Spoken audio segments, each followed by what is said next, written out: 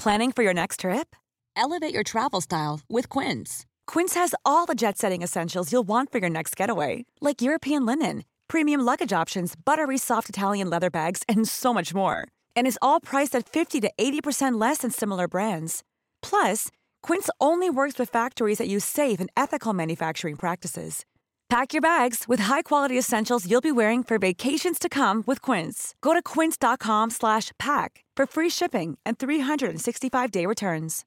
Hey, I'm Ryan Reynolds. At Mint Mobile, we like to do the opposite of what Big Wireless does. They charge you a lot, we charge you a little. So naturally, when they announced they'd be raising their prices due to inflation, we decided to deflate our prices due to not hating you. That's right. We're cutting the price of Mint Unlimited from $30 a month to just $15 a month. Give it a try at mintmobile.com/switch. $45 up front for 3 months plus taxes and fees. Promo rate for new customers for limited time. Unlimited more than 40 gigabytes per month. Slows full terms at mintmobile.com.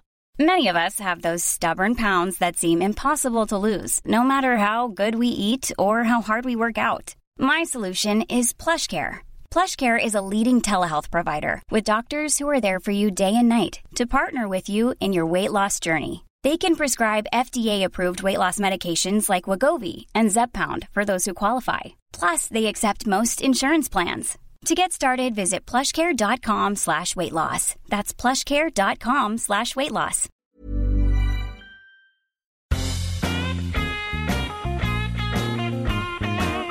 You're listening to Wood Talk Online with your hosts, Mark and Matt. Take it away, boys. Welcome to Wood Talk Online, episode 20 for October 23rd, 2007, a podcast for woodworkers by woodworkers. I'm Mark Spagnolo. And I'm Matt Vanderlist. I'm back. Once again, the Woohoo! fan favorite. Well, I wouldn't go that far. There was plenty of emails, I think, that were something like, oh, great, Matt's back. Oh, wait, no, that'll be after this episode's posted. Anyway, still. No, they love you. They love you. You do love me. You like me. You really like me. I saw when you wrote that. I was like, oh, man, that's great. Good stuff. Should have seen the tears in my eyes and the people trying to push me off the stage. You like me. So enough with the acknowledgments and everything. Let's move on. If you have a comment, question, or some feedback from something that you've heard on a previous show or something you're going to hear today, you know what? You can get a hold of us so many different ways. Basically, it's either you can email us at woodtalkonline@gmail.com, or you can pick up your phone and leave us a message on our voicemail, which is 623-242-2450. And as always, these will be posted in the show notes because if you have a memory like me, you forgot them just as soon as I said them. So, with that said, speaking of memories, I'm just going to get this out there real quick. I finally got some shop time. I don't know if you've been following on my show. I have been complaining about the fact I got no shop time. And the number one thing I got to do this weekend, besides pushing dust piles from one side to the other, is I had a small project where I made some platform shoes. Really? And yes. We have a friend who is, she wants to go as like one of the KISS characters for Halloween. And so she said, you're a woodworker, make me some shoes. Oh, okay, sure. Yeah, so why you not? made some clogs, huh? Nice. Yeah, they're about 3 inches tall, and I have no idea how she's wearing them. So I'm going to have her sign a piece of paperwork saying that if she breaks her ankle, it's not my fault. Oh, man. Really? So tell me about that. What did you do? How'd you make them? Basically, she just sent me a pattern, an outline of her actual shoe, and so I just kind of printed it out, and then I took it and glued it onto a piece of plywood that I had and made my pattern with that on the bandsaw. Just use some spray adhesive, put it on there, and then cut it out. And then that one pattern, I just kind of cleaned it up a little bit, got the saw marks off of it, and then used that as my main pattern on more scrap plywood that I had laying around. Wow. And then just kind of laminated it all up together and put it on the router and kind of used a straight cutting bit to, one of those, the trim bits, and was able to get, decent enough results. The way I look at it, they're going to be on her feet. And we're going to be at a Halloween party where most people probably won't remember what they even dressed up as, let alone notice her shoes. So I think I'm pretty safe. That is awesome. There's nothing cooler than, we look at all this stuff online, we read all these things, and they all seem to see, kind of be in a similar vein. It's all furniture or turnings or things like that. It's so cool when you do something that's completely off the wall and you have to use your woodworking skills to accomplish it. That's so cool. Yeah, I think all of us are in the same place. I mentioned it. It's the idea that as soon as people find out that you're a woodworker, then suddenly requests start coming out of out of everywhere, and it's just like one of those, and it's always, first of all, it starts out as picture frames or something like that, and then it's like like, I saw this thing in the Museum of Modern Art. Do you think you could reproduce it? Do you think you can get an exact scale measurement of that so that you can make one for me? Yeah, exactly. Yeah, no. Well, the great misconception that I love is when someone wants you to make something and their automatic assumption is that because you're making it, it's bound to be cheaper. Oh, yes. I love that one. It's like, yes, of course, if you were just buying the lumber, that would be cheaper, but lumber doesn't just magically turn itself into furniture. That's right. Yeah, I always love giving them that first price, and then they look at me and I'm like, all right, I'll give you a slight discount. I'll take $2 off of it. So then the question is, what kind of finish did you put on those heels? I have no idea. I just handed them off to her, told her they're her responsibility. So I think she's going to like spray paint them with like some silver paint or something like that. So that would work. Yeah, I'm curious to see the end result. No, that's great. Hey, you have to post some pictures of it. That's great. Yeah, preferably with her not falling off of them. Yeah. Well, I wanted to briefly talk a little bit about water-based finishes. Okay. In my shop, we are always using lacquer and just standard oil-based varnish and wiping varnishes and stuff. And those are great tried and true finishes. I mean, they work well. They look gorgeous. But in case you haven't noticed, there's definitely a trend toward being a little bit more green these days. I don't think you could look at a magazine and find any magazine out there that doesn't have an article about the topic. So right, absolutely. Yes, I mean, it's gotten me to thinking, what can I do to do my part? And I think, you and I are in a position where we talk about certain things and our habits, sort of influence other people's decisions. And, it started making me think maybe what I, should do, the responsible thing to do is to give water-based finishes a real tryout, give them a workout and see if I can get the finish to look comparable. I don't expect it to look exactly the same, but if I can get it to look comparable, to the finishes that I'm used to using and, customers of mine wouldn't notice the difference, then I think it may be worth switching over, So right. I just started to dig a little bit deeper. I started a new thread over at WoodNet. That's about a week old now, but I'll post a lot of these links in the show notes so people can refer to them. There's also a good Rockler article talking about water-based finishes. And the whole reason I really got thinking of this was the most recent Fine Woodworking magazine had a good article about spraying water-based finishes and then a comparative well, actually, it wasn't really that comparative. It was just discussing the different types of water-based finishes, and it had a really informative chart that showed, 4 or 5 different types. And I had no idea that the science behind it was so, I don't know, it was so detailed, and I basically realized how much I didn't know. Yeah, absolutely. I mean, I'm sorry to interrupt. The only one I can think of is there's just like one out there that I've ever used. So when you said look, there's 3 or 4 out there, I'm like, what, like 3 or 4 of the same exact line? Are they different labels for your region or something? Yeah, no kidding. Well, that's the thing. I was really surprised that the formulations are that different. Some of them burn in, like lacquer that melts into previous layers of lacquer. Some of them don't do that, more like polyurethane. So it got me to thinking that there are some really cool new technologies out there. And if I could do my part to put less crap in the air and, something that doesn't stink up the house, I don't see any reason not to do it. At first glance, I'll tell you, I did call a couple of the companies to see if I could get some samples for the show. And, we'll see what happens when I get them in and actually test them out. But the one thing I noticed is the price. Okay. And the large majority of the ones that I looked at were significantly more expensive than some of my main things that I've used in the past, like the Sherwin-Williams pre-catalyzed lacquer was one of my favorites. So it's not that big of a deal because I don't go through a huge amount of finish, but that would certainly be a concern, for someone who is considering switching over and you're in business. Right. If you're going to pay $10 more a gallon, that could make a big difference in your bottom line. Oh yeah, definitely. Yeah. And, but maybe you could market it then as like, you're Mark the Green Wood Whisperer kind of a thing. That's funny, but I bet you that would work. I mean, there are going to be people out there who are going to search out, home builders and things and companies that advertise using green technologies and, people who leave less of a carbon footprint, fingerprint, whatever they call Right, it. yeah, the carbon footprint, yeah. There you go. Well, the next thing you can do is, since you're a woodworker and people are always looking for something really unique, maybe you can make some faux solar panels for the side of your house. So when those people show up, quickly you and Nicole can run out there and put those in place, and then you're like, look how green I really am. Everything runs on.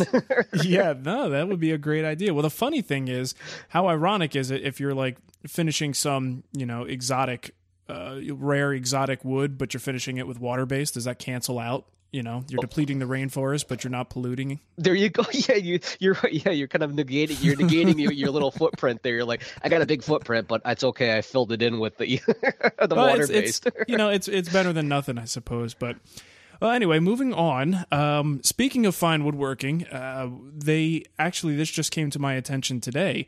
On their homepage, there is a little link above the main feature there that is a Back to Basics video review. Okay. And, this is one of those things, Matt, that I think as you and I get further and further and, you get deeper into the hobby and I just get busier and busier, we tend to forget sometimes how to go back to basics, to remember what it was like our first week, our second week of when we decided we wanted to take on this as a hobby. Oh, yeah. So it's really important to go back and revisit some of those things. And I think Fine Woodworking did a fantastic job with this first video set here. So again, I'll post a link to that in the show notes as well. But if you get a chance, go check it out. Really good videos, very clear. Asa and Matt are the guys doing it. We did have a chance to meet Asa, and I had met Matt in the past before. Great guys, and they know a lot about woodworking, so it's definitely something to check out. Even if you're not a beginner, there's a lot of stuff that they review, and you know what? It's good, clear video, and that's always fun to watch. Oh, yeah, definitely. No, when you watch crappy video like the stuff I put out, you're like, what is that? Is it a piece of wood or?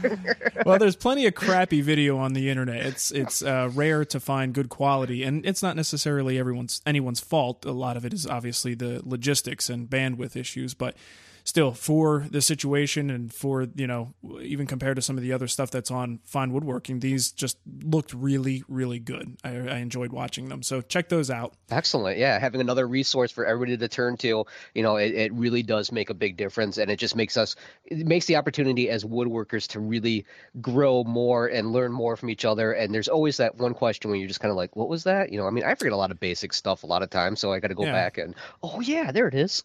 Yeah. And the other thing is, as we teach ourselves, and you know what, unfortunately most of us are self-taught for the large part, even if we spend time, like me, working with someone, you still have gaps in your knowledge, and it's really great to see a basic review and to try and fill in some of those gaps. Can't go wrong there. So all right, well, you mentioned the voicemail line earlier, and I had paid for like a little trial thing to get that number in the voicemail set up so people have a regular phone number to call in, and I wondered whether it was going to be worth it because the voicemails were just kind of trickling in, but then again, it was the end of summer, and you and I both know how that goes. It's a slow woodworking time. That's right. So I was in for a surprise when we had, almost 16, 17 voicemails waiting for us. So holy cats.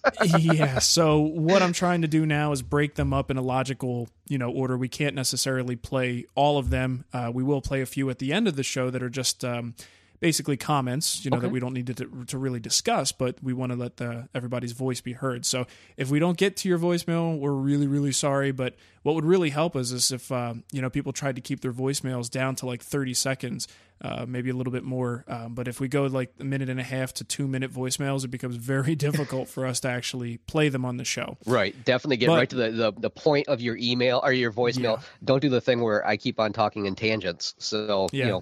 Well, don't do a Wood Talk Online show. That's right. Because that's our thing that we have to struggle with all the time. So, all right, well, you know what? Speaking of those voicemails, I think it might be time to jump into one such voicemail. All right.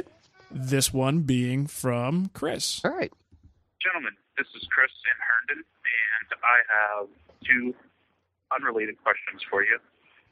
The first one has to do with frame and panel doors.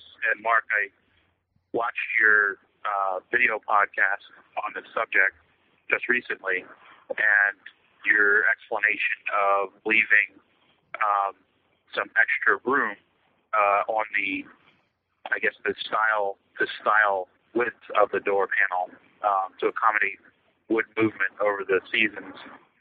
And my question was, I was wondering if there's a way to actually calculate that degree of space you need to leave so that you don't end up with a problem. You know, if I leave a 30-second on each side and it ends up expanding 3 30 seconds, I'm in trouble. So that's the first question. Okay, well, let's address that real quick. Okay. Matt, I know you've, if I recall correctly, you wrote in Woodcraft Magazine in one of your little features there. I think you may have mentioned the Woodbin website in the past. Yep, I think that was one of the first times it appeared. Yeah, it's a great resource for a bunch of online software and just kind of tabulators and stuff like that. Right, and I think this is exactly where Chris needs to go. Yep. There is one of the calculators there is called the Shrinkulator. The Shrinkulator. The Shrinkulator. It's very, very cool. You know, it's the brother of the Sagulator, and it's a close cousin to the Tabulator. Nice. Yeah, there's a lot of later siblings. So the Shrinkulator is woodbin.com. Let me give you the address real quick. woodbin.com/calcs, CALCS/shrinkulator.htm. And if you know the wood species and you know the size of the piece, the thickness, and I'm pretty sure you would need to know the relative humidities of the areas that it's going, you know, starting at and going to, you should be able to get a reasonable estimation of how much expansion or shrinkage you're going to see over time. Nice. Have you actually tried that? Yeah, I mean, I've gone there a number of times. Yeah, no, I just brought it up and I'm looking at it, and I you know what, I knew about this, but I never really played around with it because I did it the one old fashioned way, which was, and I think we talked about this one time before in an earlier wood talk, which was the idea of where we took some scrap of, you know, like some regular material that we might work with a lot with, like in my case, I have a lot of pine or cherry, and just simply marking it and saying, okay, now this is the situation in the summer. Okay, and then I remark it again, and I measure it periodically, and that helps to give me an idea of the fluctuation, you know, within my own shop. But yeah, I'm looking at the Shrinkulator right now, and yeah, this is really neat. This is a great idea. It's cool. Yeah, and it's a couple of things you punch in, and it gives you a ton of information. Yeah, and the bottom line is I don't use it as much as I should. And, you know, if I'm building something for here in Arizona, there's not a whole lot that's going to go on with that piece of furniture. But if it's going somewhere else, that is a really, really important thing to be concerned about. So something like this, awesome. Yeah. Definitely go check it out. So you could build that piece in Arizona, and then we could ship it to Tampa Tom and see what happens to those panels. That would be a fun experiment. We should do that. That'd be great. And see, you know what? And see how it compares to what the Shrinkulator tells us. There you go. That would be a great trial to see how well this is. Right. All right. Here's part 2 of Chris's voicemail. Okay. And the second question is, I also saw the Festool, the short video on a sander, and my question is was that video done just to demonstrate the capabilities of the sander, or the technique they used was sanding up through the different grits of abrasive and then finally going to a wax polish and buffing out the wax? Is that a finish that people use, or is, you know, can be applied in some case? Oops, I hit the button. Hold on. I was wondering if you had ever seen or ever used just basically wax on top of the natural wood finish. So that's it. Those are my 2 questions, and thanks for the good work you do on all the podcasts. Okay, so the interesting thing about this, when I spent some time with Festool, I actually brought that up because they were sort of showing it off as, look how great this is, look at what you can do, and it was almost as if like, well, what good does that do us? I mean, to back up, just in case anyone doesn't know, Festool has a video that shows how awesome one of their sanders is, the Rotex series sander, and how they can go from rough wood to a finely finished piece that's, you know, has a shine, and they haven't even added any finish to it. It's basically just been buffed up to a really nice shine with nothing at all other than abrasive pads. Okay. And, you know, amazing, right? I mean, it was really cool to see that done, but in all practical purposes, that's not going to really work for woodworkers. It's not going to happen. So, you know, I kind of was talking to them about it because they almost seem to be presenting it in that sort of fashion. Right. But the more I talked to the trainers there at the facility and just kind of getting to the bottom of what was their point, they're basically just showing how versatile this tool is, that you wouldn't necessarily really ever sand your wood up to 2,000 grit, but you might be sanding finish at 2000 grit and get that sort of, super high gloss, type of finish. It was just basically showing from the most aggressive tasks to the most delicate tasks. This sander does everything. Okay. And to answer Chris's question, I don't think I would ever coat anything just with a coat of wax. I mean, maybe, but nothing in particular comes to mind. I've probably said it before. I'm not a huge fan of wax to begin with, even on top of finishes, and certainly not as the only thing on the wood. I think drawer runners and interior moving friction parts might be the only time that I pull out some wax and put that on a piece of furniture. Yeah, definitely. Yeah, it sounds to me like the situation with Festool, and it's so much like with any time like a tool manufacturer, you just want to show how well your tool can work in so many different situations. It's like the Ginsu knife. I mean, we talked about this before. It's like one of those, how many times are you going to break out, like, oh my God, honey, I got some PVC or I got this steel pipe I got to cut. Run to the kitchen and get me the Ginsu knife and come back here. By the way, as soon as I get done, slice those tomatoes. Yeah. I don't know about you, but every time I'm slicing tomatoes, I get the urge to slice the can in half as well. So there you go. You know what? Maybe if you're running, your family's running low on iron, a little iron deficient, somebody's anemic or something. Maybe you could slice some iron with your Ginsu to get embedded in there, and then you could chop the tomato up and get a little extra iron in the blood. There you go. That's a good possibility. Do they sell Ginsu knives anymore? I bet you somewhere out there they probably. I haven't been doing a lot of late night TV watching, but I'm sure there's got to be an infomercial out there for that baby someplace. Maybe at the as seen on TV label at like Bed Bath and Beyond or something like that. There you go. That's probably exactly it. But yeah, that's what I'm thinking. Festool is kind of like one of those. It's just this thing can do absolutely everything, and we're going to prove it, and give you the absolute extreme, because then again, you never know. There are plenty of people out there that are like, I'm going to do this. I'm going to do it right now. Right.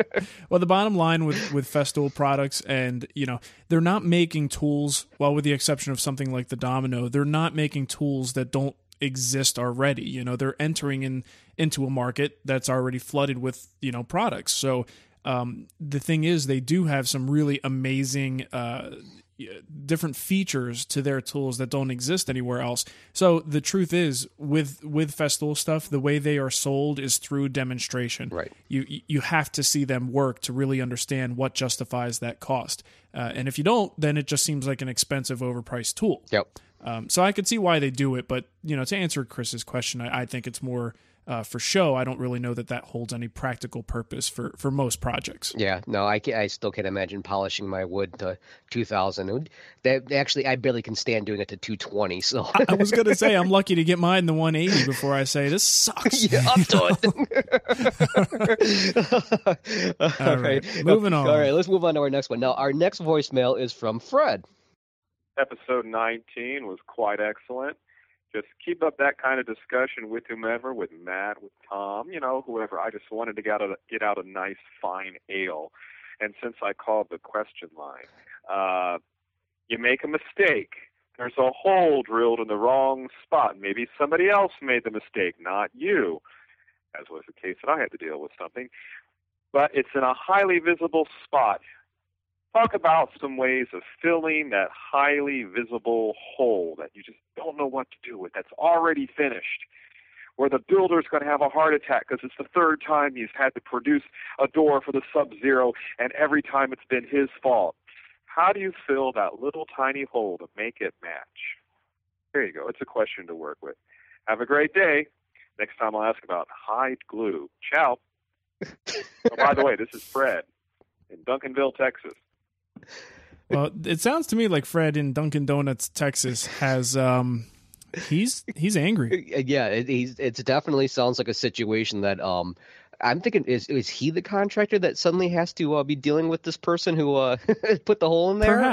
Perhaps. I think he might want to stay anonymous though. Yeah, or maybe I guess my first piece of advice is, just in case the ale had anything to do with the mis-drilling there, hide the ale bottles. There you go. So, all right. So fixing a hole. So what do you think? Big hole, and it's finished. It's already finished. So he's got to fix this hole. Right. The short of replacing the whole door. Let's see. My first thing is thinking, let's see, it's probably what he said, the second or third time that this has happened. I'm wondering about plugs. Is there any way that you could match up like perfectly the grain with the plug? Like maybe take a little bit of a cutoff from the one that you've already worked with that you've obviously a lot of times when we're working with things we've got plenty of cutoff someplace, so maybe we can match up the color that way. Sure. You're definitely going to have to get into a situation where even if you do that, you're going to have to kind of blend it in a little bit. So then you start thinking, I don't know, maybe artistic a little bit or something. How well does your kid draw? How well do you draw? Melt some, grab the right color crayon and just melt it into the hole. There you go. Yeah, exactly. Yeah, a little wax or something in there. Just kind of build it up from that. Or my favorite is I'm a big fan of strategic placement of door handles. There you go. A new place for the handle. Exactly. Or maybe you have an emblem for your business that might be another good choice. But just inlay it in there. There you go. Yes, that's a great spot for like a Dutchman. Yep, that would be perfect. Good idea. Yeah, so I'm thinking a plug of some sort would probably be the best one, definitely. Yeah. Well, see, now my concern with the plug is the finish. Mm-hmm. It's going to be pretty hard to drive a plug through there and get it perfectly flush and then be able to finish it to match and not have an eyesore. But that's not to say it can't be done. It's to say that I couldn't do it. And I probably wouldn't be able to either. I would once again point out the fact that I'm a home guy. So, I don't know what you were thinking, buddy. Yeah. Now, I've seen, I've worked in a refinishing shop for a while, and my buddy Cody actually does this kind of stuff all the time, and he is a master at doing this type of matching, where you've got something that's you just have to get it perfect otherwise, or at least perfect enough for the average person not to notice it. And a few of the things that he's tried and stuff that I've learned is to, it really, like you said, it tends to be a little bit more artistic, where you need to put something in that hole that matches your background color. So if it's a darker red color, maybe you want to use one of those burn-in sticks and drip some of the, some of that material into the hole. Okay. Make sure it's nice and flat and get the color. And those kits usually have 100 or more colors in them. So you can get pretty darn close to whatever your finished background color is. Mm-hmm. And once you get there, you're halfway home, because all you need to do is now make it look like the grain, sort of copy the grain. And a lot of times all it takes to do that is a colored pencil. Right. So if you can get a soft colored pencil, brown or black, and you could trace back in that grain, you'd be really surprised at how good that will look, or how easily, disguisable something like that would be. Right. So either using some kind of a paste filler that's been dyed to the right color, or the burn-in stick method. Those are the first things that come to mind to sort of fill it with some artificial material, and then paint it. Yeah, absolutely. That might be, this is your opportunity to expand out a little bit and maybe move from the woodworking related stores to your local neighborhood art store. I mean, I'm sure they could probably easily come up with some great stuff for you to help out, and and definitely go from there. That might be a great opportunity to check that out. But yeah, I agree.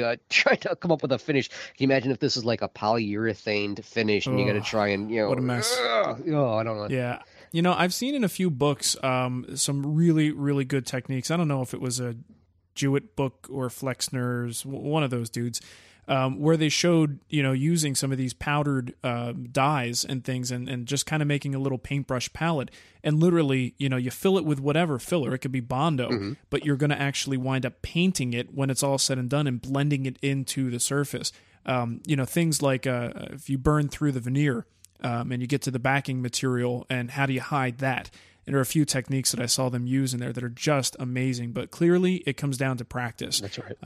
But I would say the 3 or 4 times that I've had to do something like that turned out good enough that, like, I wasn't 100% happy with it because I could still see it, but come on, we see everything as the people doing it. Absolutely. I'm still pointing out things that today that people are like, that's your best piece. I'm like, what are you, blind? Look at that. Yeah. And what really made my day was when I showed it to the customer and they couldn't find where that previous flaw was. They just couldn't see it.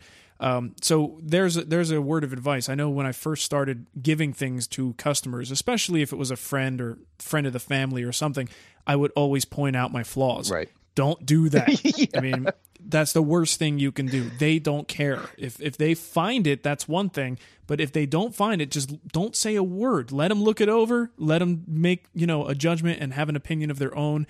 You just sit there and smile. Yeah. And when they say it looks fantastic, you go, Thank you. Yep. Yeah. See, I made the mistake years ago of showing my wife, like, the same area that kept getting messed up from project to project. And she has no problem at all zeroing right in on it on my newest projects. Oh, there's your flaw again. When you're going to learn not to do that anymore.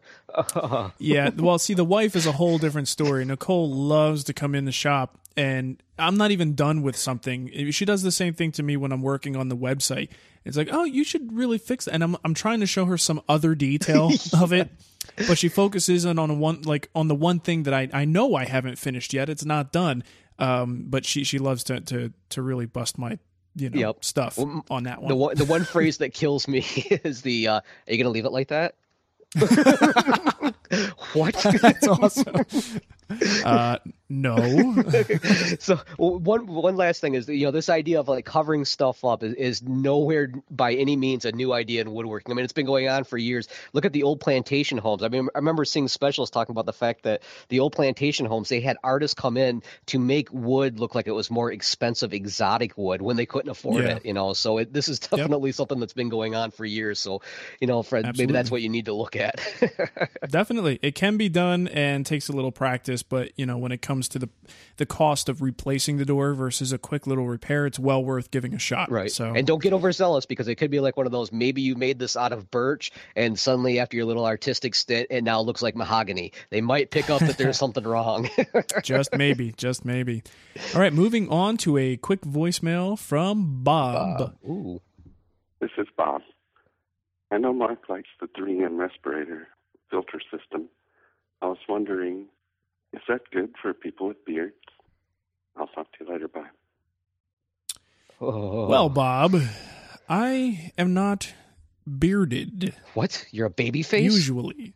I am scruffy most of the time, but I don't have a full-fledged beard.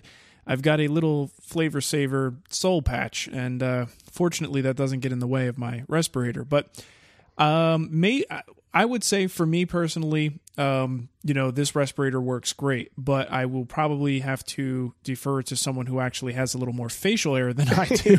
Wait, I have facial hair. Matt, you have facial hair. How does that work for you? Well, I've seen your face mask that you've used, and I have one similar that I use periodically, and unfortunately, no matter what I do, short of trimming my facial hair to fit the outline of the mask perfectly, which might be an option if I really needed to use it a lot. But unfortunately, no matter what I do, short of maybe actually slathering Vaseline around the perimeter of my hair area, right. it's you're not going to get a really tight seal. I know for a fact. I kind of looked up some stuff on, like, it was an OSHA website or something once, because I remember I went snorkeling, and they said the same thing about that. Like, the water kept going up into my mask, and they're like, we can put Vaseline or something on your mustache. I'm like, it's okay. I don't mind being blind right now. It's no big deal. But that was one of the things, is they actually talk about, like, OSHA kind of mentions the fact that if you're doing a situation, if you're in a job where there's a high dust and everything else, where there's a major health problem, you actually do have to put limitations on the type of facial hair that a person can have. So sure. That's really short of maybe also contacting the manufacturer and saying, hey, can you make a bigger pad? Something a little bit bigger to wrap over the whole entire face. So, there's another option, a entire like head mask. Maybe they can come up with a dust mask, like a beekeeper hat. There you go. That would look great. So, which also reminds me of, I think there are those other dust masks that basically, I don't even call them a dust mask. It looks like something out of Star Wars, where it pinches your nose and goes behind your head. And I've seen that. And you know what? No offense to that company, but that is the most ridiculous looking thing I've ever seen. Yeah. I mean, not that like woodworking is cool and like I can, leave my garage door open and chicks just hang out and watch me, but I am not going to walk around my shop looking like a scuba diver out of water. See, and my problem is with the air tubes kind of sticking out the back, kind of a thing. My family would be prone to sneaking up behind me and sticking their fingers up it. I can't breathe. Yeah, Dad's passing out. This is great. Well, you know what? That thing is really weird. I just can't imagine wearing that for any length of time. I mean, I used to scuba dive all the time and snorkel, and I actually would get, the inside of my gums and everything would get kind of irritated after a while holding that thing in there. And I think when something's in your mouth, some people, maybe all people, have a tendency to grip on it a little bit. Yep. So my jaw would actually hurt after wearing something like that too long. So to me, that's not an option. What I would say for Bob is to look into some of the full face, possibly forced air systems. There's a real simple system by, I think it's Trend, that makes the mask, and I believe.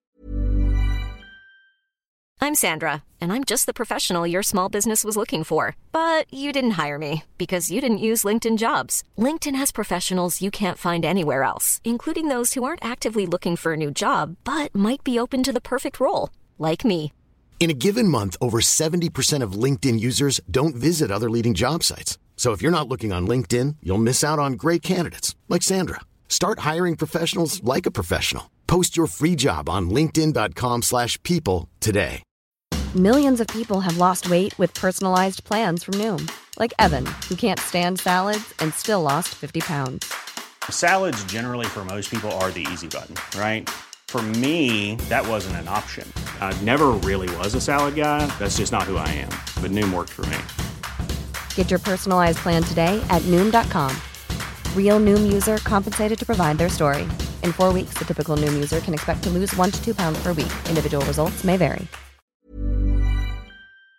It's usually intended for turners, but it's a little battery-operated filter system that keeps putting fresh air into the mask, and its full face wraps around the neck, well below the beard. And I think that might be a good, relatively inexpensive option. Yeah, that sounds good. Yeah, definitely. Yeah. Other than that, I can't think of anything. So good luck with that. Don't make dust. Don't make dust or shave your beard. Those are the other two options. There you go. Absolutely. I don't know. Woodworking without dust. That's like scuba diving without water. How about woodworking? Well, woodworking without a beard. I mean, Norm's got a nice beard. Well, it's either beard or plaid. So beard or plaid. You know what? Does my little soul patch count? Because I'm feeling like I'm not doing the right thing here. Well, it is the new generation of woodworking, so eventually we will take care of it. Because I don't wear a lot of plaid either. My wife threw all my plaid out. So yeah, it's the Generation X beard. There you go. Well, and khaki is the new plaid. So. That's true. Yeah, I'm thinking maybe what I'll do is, let's start bringing back those little pencil thin mustaches. Maybe that will help out. We'll do something like that. I would love to sport one of those. Nicole would love that. Yeah, I'd be like the little red baron. Like, how old are you?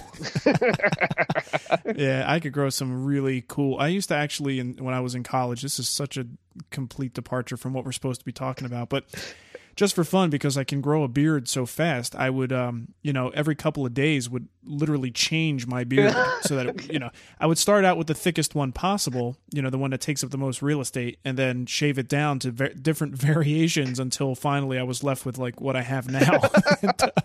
It was great. People you can tell were very entertained. What day it was by what Mark was wearing on his face. Yeah, and I was the guy that would walk around campus and people would go, "Oh, it's that guy." Yeah.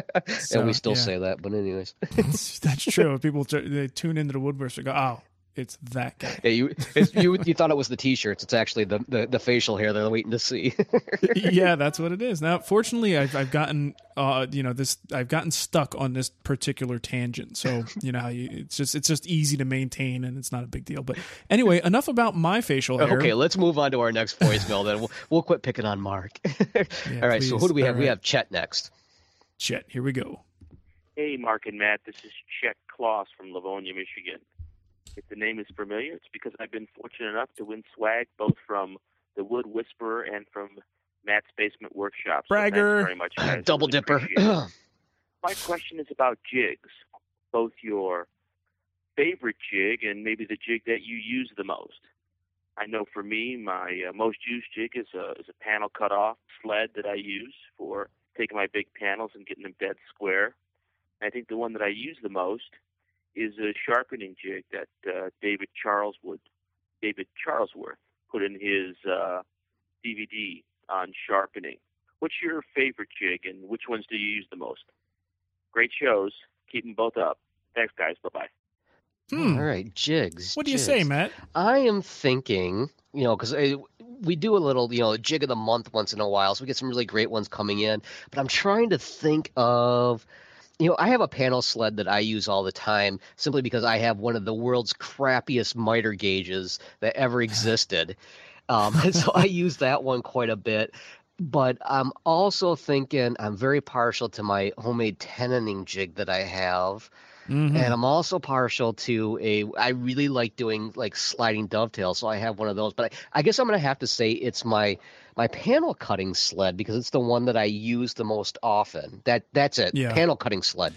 How about you? Good answer. Good answer. Well, I would say that's probably for most people, panel cutting sled is indispensable. But this question got me thinking, and I was a little bit disappointed because I associate the homemade jigs with just like the salt of the earth woodworker. You know what I mean? It's like it's just essential to good woodworking. The people who like to really just make their own tools and use them in the shop. And it's a good positive feeling for me. And then I was disappointed in myself to realize how far I've gotten away from those things. And I know exactly why it is. But there are a few things that I still use, like the 10-inning jig, for instance. That's hard to find a replacement for that. I love my 10-inning jig. But I actually this year disassembled my cross-cutting sled because I know, can you believe it? I'm gonna get a letter from David Marks now. Yeah. I'm gonna be out of the club. But I actually took it apart because it was taking up space and I wasn't using it. And I will honestly say the reason why is because of some other tools that I now have in my collection that I didn't have before. Okay. First of all, having a really good miter gauge has sort of negated some of the cross-cutting sled's function. Secondly, getting the Festool multifunction table has eliminated a lot of my need to cut panels. I do everything on the MFT. And then thirdly, and I think the extra 2 inches between a sliding compound miter saw between the 10-inch and the 12-inch makes a huge difference. And I have a 12-inch Makita sliding compound miter saw that does just about everything else that crosscut sled can do. Now, I'm sure there may be things that I'm forgetting, but I haven't in almost 2 years run into something where I said, gee, I wish I still had that sled. So, it's one of those things, like I said, there's really nothing to be ashamed of in not using this stuff anymore, but it just was for nostalgic reasons. I was a little disappointed that I'm not using my jigs as much as I have in the past. But at the same time, with the to kind of give you a little bit of credit here, the things that you're talking about, though, you get a lot of accuracy out of them. And, to kind of bring up the notion of the fact that, you are working in a professional shop, so therefore your time is money for you. It makes, more sense. I mean, I know for a fact that if I was doing this as my living, I would do those things.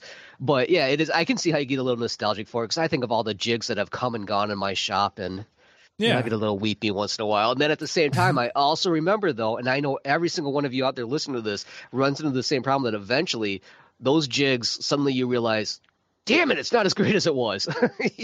Something's going to happen eventually. So it's like one of those, as much as we love to make these things, eventually at some point you're going to realize, well, they're going to need to be remade sometime.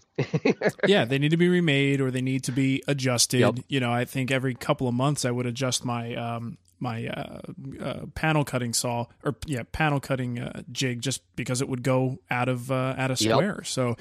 But I thought I'd sing a little song for you here, Matt, just for the nostalgic reasons. Is this a world premiere? It will be, yeah. Great. Just a couple words. Okay. Ready? Of all the jigs I've loved before. Oh man, isn't that a country song? That was beautiful. I'm tearing up, but not for the reason you are. Everybody just turned off their computer. That's great.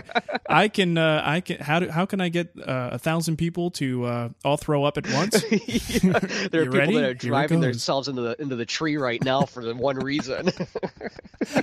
I probably should not have done that. Let's pretend that I didn't. Yeah, no, we're not rewinding and taking that off, buddy. All right. I think it's time to move on. Okay, let's move on.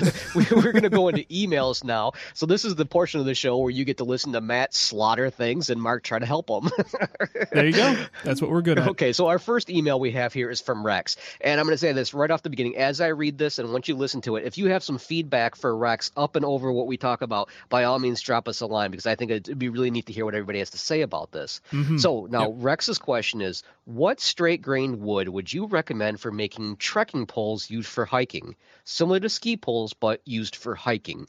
The poles would be about 54 inches long, with the top end being about 1 inch in diameter and tapering to about a half inch at the bottom end, which would be capped with either rubber or a metal tip. They need to be strong but light as possible.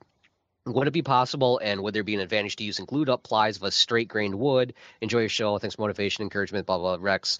Okay, so he's going to make some trekking poles here. The one thing that I was thinking, the first one that popped in my head is ash. And the reason for it is the fact that baseball bats are made out of ash. And, sometimes I see people leaning on those and, walking out to the baseball diamond with them.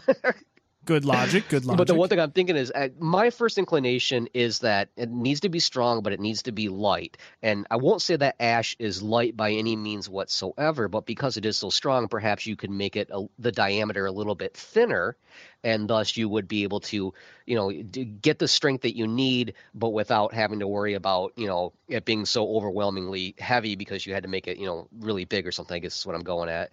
My second idea is maybe like going for like a bamboo or something. That's something I was thinking. Did I get you on that one? Yeah, that was my idea too. You stole my answer. You right. Yeah. So, but with going back to like a more of a traditional hardwood, if you want something like maybe like a white oak or something like that, a hardwood that is maybe great for outdoors. I don't think I would use like a maple or something unless I really maybe finished it with something that's going to hold up to the weather. Because if I remember it, I think maple's not really a great one for outdoors. I think the bugs really like it, and trekking around, bugs are going to be everywhere. Yeah, yeah. Well, do you think at that, what's he say? It goes down to, starts at an inch at its... and then it goes down to half inch, I think. I'm wondering how much the weight really makes a difference for hiking. True. I mean, I could see for skiing and golf and things like that, you need more or less lightweight material. But then again, I'm not much of a hiker or trekker. But, so maybe I don't know what I'm talking about. I imagine after a really long hike, you could probably get a lot of wrist fatigue if you're carrying something that's, a couple ounces heavier. But It seems like even white oak, once you get it down to that thickness, is going to be pretty unsubstantial, maybe. Yep. But I could be out of my league here in what I'm talking about. But well, maybe also the bamboo thing. Go ahead. No, I was just going to say the bamboo thing sounds pretty awesome. I mean, I know he wants to build something, but you may be able to get a bamboo cane or whatever you would call it that would work perfectly for that. Yeah, and maybe this is with the bamboo, the more I'm thinking about it, maybe this is where you could really, he was asking about the possibility of like getting like several plies glued up or something. Yeah. Maybe with the bamboo, that's what you could do. That is, cut it up and then you put plies or something like that in there, because I think that's how they make some of the laminate floors. They cut it and I was going to say, together. what about a couple spare pieces of bamboo flooring? There you go. Yeah, why not? Stack those together. So I'm wondering if like part of the idea with these trekking poles is that just in case animals come out, you want to be able to whack them with it. So yeah, you got to be able to move fast. Yeah, because remember, whenever you're hiking out in the woods, always walk with somebody slower than you, so that way when you got to run away, they're behind you and you're making a headway. Right. And next week we'll discuss how to build wooden samurai swords. Oh yeah, there we go. Yeah. And my only other question about the trekking is, now perhaps do they call themselves Trekkies? Because that'd be really confusing if you're going to a Trekkie convention. A Trekkie convention, yeah. Do you show up wearing your Star Trek outfit or your hiking boots? Exactly. How embarrassing would that be? You show up with your Vulcan ears, and it turns out everybody else is in hiking boots. So you'd be the laughing stock of all the online forums. Yeah, I'm used to it, so it's no big deal. All right, we're gonna move on here. We've got another question here from Zach in Las Vegas. Viva Los! Never mind. Yeah, that always reminds me now of that stupid Viagra commercial. Did you see that? Oh, yeah. Thanks for reminding me. Fantastic commercial, isn't it? Yeah. Great use. I think there's a certain performer rolling in his grave right now. Yeah, definitely. All right. Well, Zach says, first, I want to say that I really enjoy all you guys do for us listeners and that you've helped to pave the way on my beginnings with woodworking. So thank you for your help, suggestions, and all the mistakes that I haven't made due to the information you provide. Anyway, I haven't had a specific question to ask Wood Talk Online yet, and I feel it's my duty to contribute. So I finally have something that I feel may be worthy of bringing up on the show. My dilemma is that I'm having a bit of trouble getting up the motivation and going down in the shop. I know, before I get booed off the show, let me explain myself further. It's not that I don't want to, it's that I can't get going. I haven't had any time to get into the shop lately, and I have lots of projects planned to upgrade the shop with a new joiner addition to the shop. He needs to rearrange things a bit, and also has some furniture and things that he wants to make. I'm trying to cruise through a long email here. He's been out of town a lot. It sounds like he's been, when he is home, he doesn't really have the luxury of time to do things because he's doing other stuff. And yes. when he does have the time, he's beat. So scooting down here. So my actual question is, do you guys have any good ideas on how to get some motivation when time is a factor, or when you feel overwhelmed with the amount of work that you need to do? I can't remember this topic being brought up before, but I think that if someone, it's something that many hobbyists can relate to.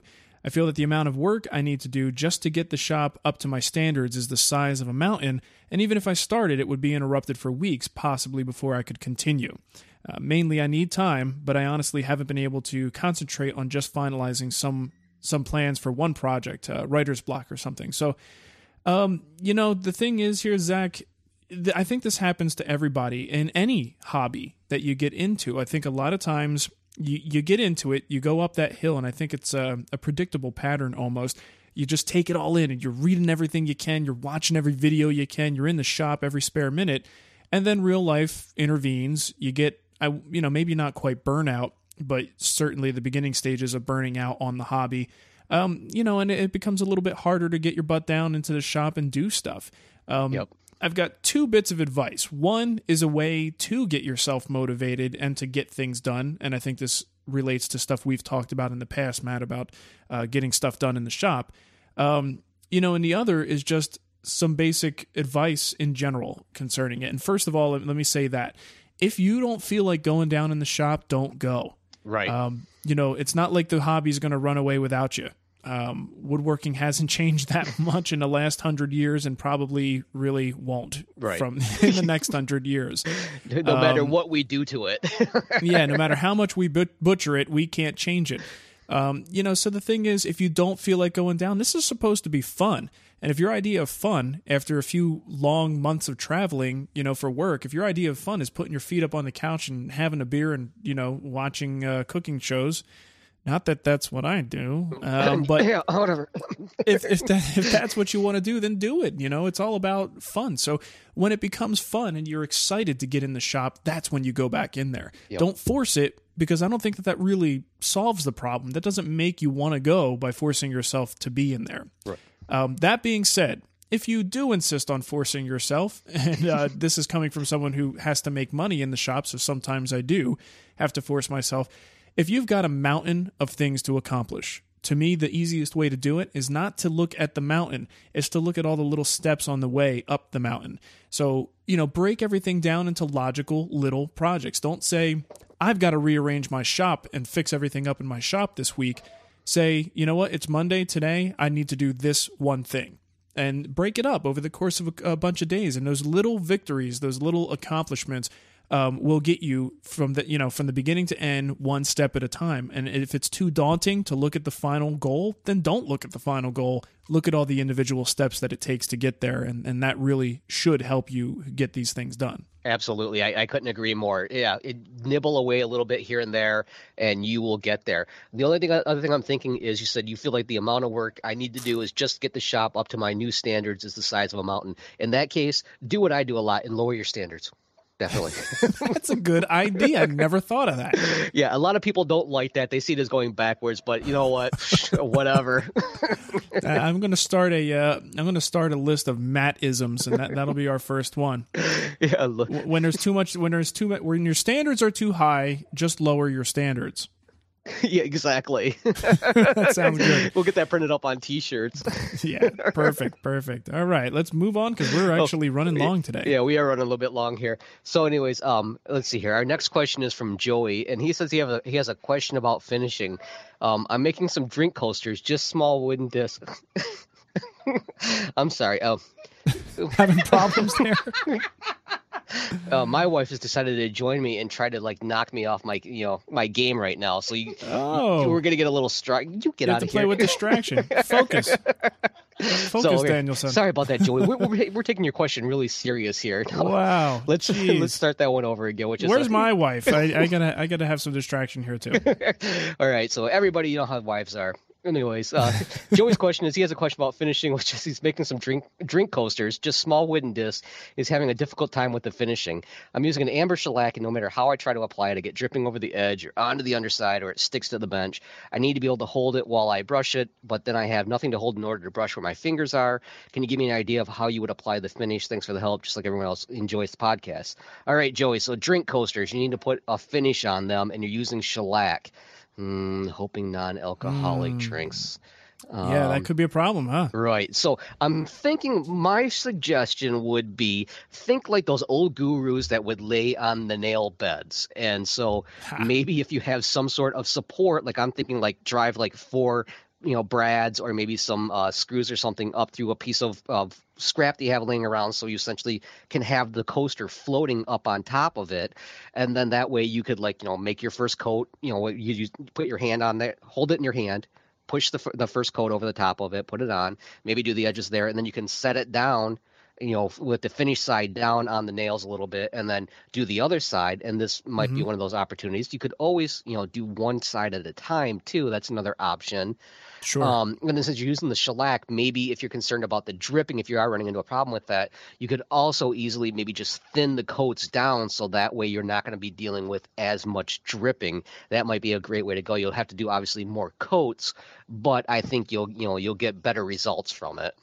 Right. No, that's exactly what I would do. Couple finish nails, and usually I get some sort of metal pliers or something, just clip off the end of the nail, so you got a nice little sharp point there, and just very carefully place the piece on top of that, and those little pinpoints won't really make a whole lot of difference to the finish itself. Also, he may want to consider switching over to some sort of a spray, whether it's spray polyurethane, spray lacquer. In this case, I'd probably say polyurethane would be the best way to go if he has to finish it. And that'll definitely help him with the dripping and getting a nice, smooth, even finish without having to actually handle the piece. Yeah, definitely. Yeah, that's a great idea. Yep. Sweet. All right.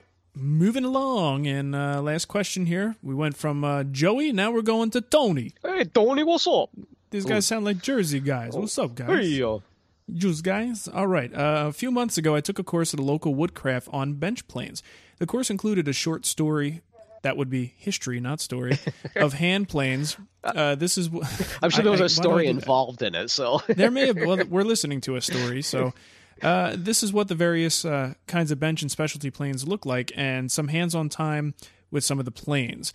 Now, the course was in the middle of a winter blizzard, and forecast arrived for the blizzard to arrive that evening, so we didn't get much hands-on time. While I was handling one of the instructor's bench planes, I noticed that the bevel was buffed to a mirror-like finish. I used sandpaper and a piece of plate glass I got from a kit from Rockler to sharpen my chisels and plane irons. You can see yourself in the bevel when I'm done with 2000 grit paper, but the finish on the bevel on his plane iron was so smooth that you could probably use it in a telescope. Well, maybe it wasn't that smooth, but I couldn't believe how smooth and bright it was. Now, with the blizzard threatening it all, he apparently never got a chance to check or ask the instructor how he got it so smooth and bright. Do you guys have any ideas on how to achieve that kind of a finish, short of some jeweler's rouge and a buffing wheel, neither of which I have? Could, I always have trouble with this word. Is it stroping or stropping? What do you think? I say stropping. I'll say stropping as well. Okay, that works for me. That's going to be the new direction everybody's going in. Yes, and if it's incorrect, then we're starting a new movement. That's right. Would stropping on a piece of leather or MDF do it? How do you sharpen your blades? Thanks, guys. Keep up the good work. Well, it's really just a matter of logic. I mean, the way you get it buffed up that shiny and that clean is to use high grit materials. So if you can get a really high grit stone, I'm sure you could probably get close to that type of finish using stones if you can get your stones that high. Right. I know with the Shapton stones, the ceramic stones that I use, they do have some really, really high grit stones, but whoa, are they expensive? Like really expensive. Yeah. So, yeah, they are way out of touch. Yeah, like $300, $400. So the most logical thing to do to me is to try and figure out some way to utilize, like he's saying, the jeweler's rouge. I know you could even go to Home Depot and get some, it's almost like a compound in a push-up stick kind of thing. Mm-hmm. And, you can use that material to, give it a nice shiny look. And that's probably the way the instructor did it. And in all likelihood, he probably has a wheel with leather material on it that you just put a little honing compound on and, turn it on and hone away. Yep, absolutely. Yeah. Now he says, a piece of MDF. How do you feel about doing that? Putting a little bit of the compound on MDF and just, running it across as if it were, like Scary Sharp method. Yeah, actually, I have a listener who I was kind of going back and forth with. He is a sharpening fanatic. He absolutely, him and I were talking about this like strange level for getting our tools to this really scary mirror image as much as possible. Yeah. The idea that it's going to be super, super sharp, not because I'm so vain, although occasionally I do find myself, being mesmerized by the person in the image. You like to check yourself out when you're cutting those mortises? Actually, my main thing is making sure that nobody's standing behind me trying to clog up my breathing holes. So what it really comes down to. Right. But I know he's mentioned that he's used like diamond paste on like an MDF sheet, and that's what I'm thinking. Like maybe with that the rouge or the compound or whatever, the honing compound, maybe you could even put that down on there and then run it across that. My only thing with MDF is it seems like maybe if you got it so sharp, you could actually tear into the MDF, which probably not going to do such a great job for you. True, yeah, and I think it's a one-time use thing, if you are going to use something like MDF. But it seems like there's a lot of ways to get around it. But obviously, if you can get some sort of a leather material, that seems to really be the traditional way to get that super, super mirror finish. Right, definitely the way to go. Yeah, I remember growing up, my dad always had he had a leather strap for his like a straight razor, which he never had, at least he never showed me, but I know that he had that because occasionally when I did something wrong, that thing came out and he would chase me around the yard. Luckily he wasn't able to catch me. I don't know how that happened. So the strap became a strap, huh? Yes, very much so. And yeah, I would suddenly leap fences in a single bound. My mom had when we were growing up, we had our roof redone, and there was a strip of like this tar material left over from the roof that they thought was great to keep on top of the little telephone thing that we had in the kitchen where I couldn't reach it. And we never got hit with it, but we got threatened with it constantly. Yeah. And I swear, you would think, I guess when you're a little kid, you don't know any better, but man, every single time I got threatened with that thing, I thought I was going to die. Yeah, absolutely. And they never touched me with it. It's not like I'd ever actually been hit. It was just the thought that I might be hit with it was so scary. And I'm like, damn, I was stupid. Yeah, if I only knew then, the more things I could have gotten away with. Yeah. Well, the funny thing is, here we go. I'm totally digressing. My brother used to get in trouble a lot. But he was the rebellious type who would laugh, uncontrollably laugh when my mom would get angry. And even if she would, give him a little spanking or something, he would continue to laugh like a maniac. It was really funny. He's a nut. Oh man, so that means Mark was the good child. I was the good child. I was definitely the tattletale big baby, but not much has changed. So yeah, well, my son's the same way. So and now I know it runs in boys apparently. I guess so. All right, just we got a few contest reminders, right? Just to get that out of the way real quick. Absolutely. Highland Woodworking is once again giving us another wood slicer resaw bandsaw blade to give away to one of you lucky listeners. So if you haven't gotten your name in yet, just drop us a line at WTOpromos@gmail.com and we'll make sure to throw your name in. And as always, once you enter, you're in until either you win or Highland Woodworking comes to their senses and stop giving us blades to give away. So get those in, and it'll be in the show notes for that. Right. Now, we also have over at the Wood Whisperer, and of course everyone here is eligible as well, the Festool giveaway, where we're giving away a ETS 125 sander. Go to the Wood Whisperer, look at the icon that's on the top right-hand corner, and you can get details on the question of the month and how to submit your answer to that question. Let's see, what else do we have? The Wood Whisperer giveaway, just the regular monthly giveaway that we have, kind of the equivalent to what we're doing here on Wood Talk Online, but we have a Tool King $150 gift card that's up for grabs. So lots of free stuff we're doing here, Matt. We're like, we're like Bob Barker, man. We're giving the stuff away. It is, yeah. And then let's have the showcase showdown now. Oh, yeah. Well, hey, while we're at it, we have the free swag giveaway every week at Matt's Basement Workshop Podcast. Again, as soon as these people come to their senses. Nice. I'm in trouble now. There you go. What kind of swag? What do you have? This week we're actually giving away a DVD from Lee Nielsen. It's a Christopher Schwartz DVD of building furniture with hand planes. Dang, I want that. Do you? Okay, I'll make a copy for you. Okay, I'm sure Chris will love that. And of course, we have books. We also give away a blade over there, also from Highland Woodworking. And more or less, whatever shows up on my doorstep, it goes right back to you guys after I get done abusing it. Nice. Perfect. All right, Matt. Well, I think we got another one in the can here. And we'll see everybody probably next week. Yep. Take care, everybody. See ya. All right. Adios. Hi, Mark and Matt. This is Craig in Springfield, Ohio. Hey, I just wanted to give a couple comments on some shows I just heard today. First, I really enjoyed the show with Tom. I thought he brought a lot to the show, and I'm looking forward to him being on again. Very interesting conversations and entertaining, and had me laughing quite a few times. I appreciated Tom's input into the show. And second, I wanted to comment on the gentleman that was trying to woodwork out of his apartment and was asking about having a wood shop under those conditions. And I got to thinking about the whole Festool program, and I thought that would be an excellent recommendation, being that the entire system kind of works on that 4x4 table. I mean, in 100 square feet of space, you could probably have a decent workshop with desk collection and everything, built right in. I would have considered the Festool thing had I known about it when I first got started. I worked in a pretty small area, and I didn't go that route. But looking at it now, it seems pretty viable. I mean, they've even got a joiner that works on that table.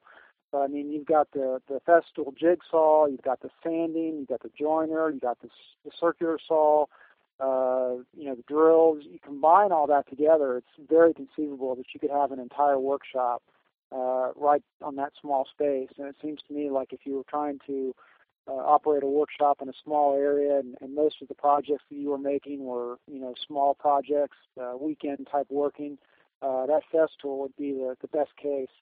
I know it's expensive, but I've spent well over. I mean, I think I could have got an entire Festool shop for probably around $3,000, and I've spent well over that, just buying my tools. So I wanted to give that bit of advice to that gentleman that was wanting to do that. Really enjoy the show. Keep up the great work, and that's all. Goodbye. Hey, Matt, Mark. I was listening to your latest episode about the gentleman who was just beginning to start woodworking. I got a suggestion for him, something that I've done. I got a workbench that was one of these collapsible workbenches with a built-in vise that I used for a number of years. Matter of fact, right now in my established workshop, I've got my miter saw sitting on top of it. But in my beginning years, that's what I used a lot. And another suggestion I have as far as a place to work, it doesn't cost a whole lot to get one of these pop-up tents, the kind that you see at these flea markets and bazaars and things this way, that you can just take up and take down very easily. And then you can put sides on it relatively easy with your plastic and just a little kerosene heater or one of those butane heaters. You get enough airflow through there where you don't have to worry about, carbon monoxide poisoning. But you'd be surprised how much work you can do in a 10 by 10 space, especially if that's the only space you got. I guess it's better than the living room or not at all. Thanks. Have a good day. Hey, Mark and Matt. This is Jim. I was calling to comment on you were talking about in your last podcast about joining wide boards, and I'm making a cherry dresser. I've emailed you guys a couple of times about it. Anyway, I've tried taking the guard off and joining the board on 2 passes. I've had some limited success with that. The other way that I found to do it is I simply put the board, I'm talking these boards where they're for drawer fronts, so I wanted to maintain the width. They're about 10, 11 inches wide and about 4.5 feet long.